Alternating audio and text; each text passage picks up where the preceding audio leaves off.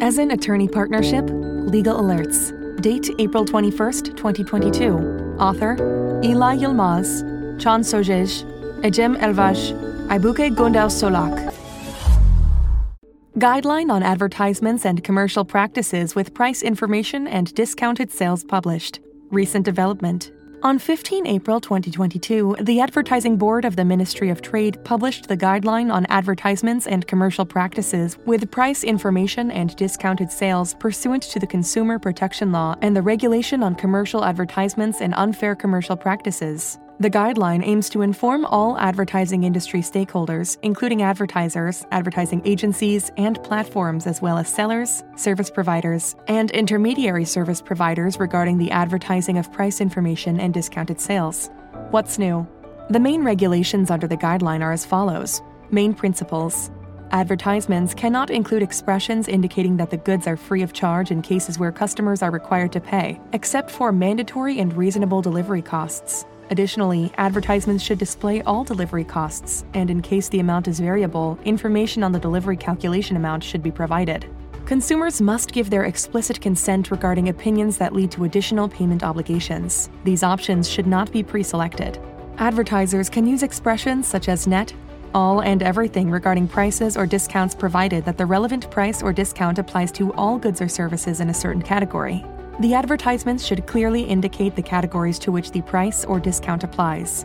Advertisers should ensure that expressions such as up to, from, and until are in legible size and that the scope of the discounted goods meet the reasonable expectation of the consumers. Advertisers cannot use false statements on the period or conditions regarding the validity of the offer and must grant consumers the necessary time for consumers to make an informed choice. Advertisers should be especially attentive about advertisements and commercial applications aimed at sensitive consumer groups, such as the elderly, disabled, and children. In advertisements aimed at children, 1. Expressions such as only or just, which create the perception that the price is particularly low, should not be used next to the price information. 2. They should not directly encourage children to persuade their parents or others. And 3. Expressions that imply the execution of the contract by the child should not be used. Advertisements with price information. Advertisements that include the sales price of a good or service should display the total price, including taxes. In instances of financial loans where the price is subject to the consumer's age, gender, health status, or relevant legislation, the calculation method of the total price should be provided. The prices should be stated in Turkish lira, except for package tours, trainings, transportation, and accommodation services to be carried out abroad. In cases where 1. The price of the good or service is dependent on another good or service, or 2. The good or service is promised to be provided free of charge under certain conditions, the conditions that consumers must fulfill should be clearly stated. In installment payment advertisements, advertisers should display the total price of the good or service and the number of installments together with the installment amount audibly or in a legible size.